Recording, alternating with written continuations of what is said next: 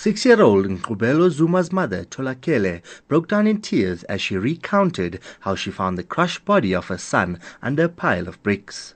During a visit by SABC News, Tholakele sat on a mattress under a woolen blanket in a small, dark room lit with a single candle. She was in the very same building that caused the death of her youngest child. Tholakele says the death of her son will forever remain entrenched in her mind.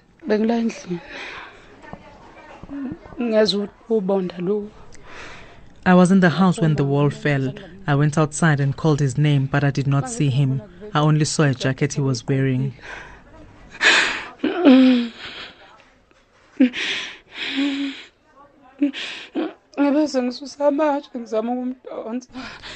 removed the bricks trying to remove him from underneath. Then I realized that my child has gone already. His head was crushed, and what I've seen will never go away about the state he was in. I found him dead already.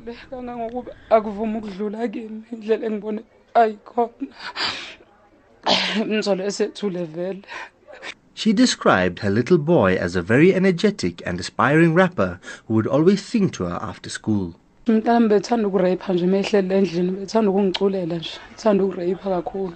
My son liked to rap. He used to sing for me here in the house, and he used to record himself while he was singing. I will remember him because he loved to sing a lot. He was also stubborn and liked to fight. I used to love my child, and it was hard raising him because I'm not working.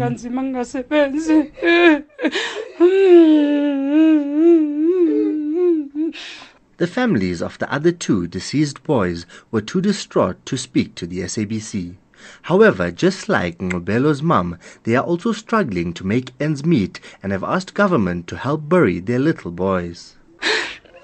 I'm requesting help from the government to please help with burying my child, as I'm unemployed and from KZN.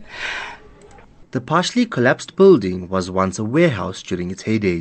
Before it collapsed on Monday, it was home to about 300 homeless people. Dozens of shacks are erected inside it, and the walls have gaping cracks. The Johannesburg Emergency Services says the structure is unstable and is not safe for human habitation. Spokesperson Robert Mulaudzi says they will be relocating the people to a safe area.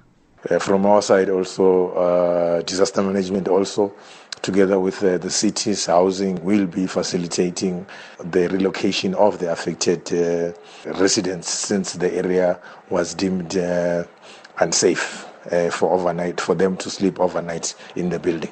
As the bereaved families mourn the deaths of their children, the City of Johannesburg and the Socio-Economic Rights Institute, SERI, continue to point accusing fingers at each other.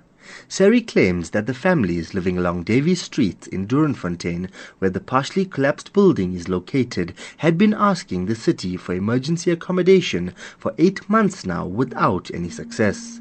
SERI says the residents are just 300 of an estimated 100,000 people living in abandoned buildings in the Joburg CBD. Joburg Mayor Herman Mashaba says it's pressure from groups like SERI that are impeding government's efforts to help the poor. You know what, these so-called human rights lawyers will deal with them, because I don't really believe any human rights lawyers would really be happy to see young children die like this. The city of Joburg has a current housing backlog of 300,000.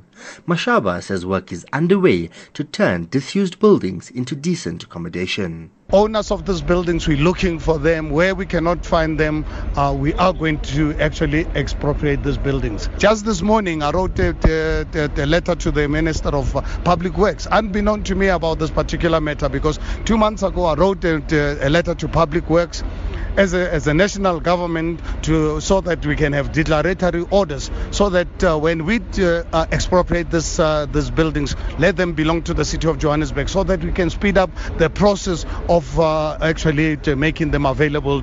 He says the city is putting close to 70 buildings on tender for the private sector to turn them into affordable housing for residents and students. I'm Sasha Naidu in Johannesburg.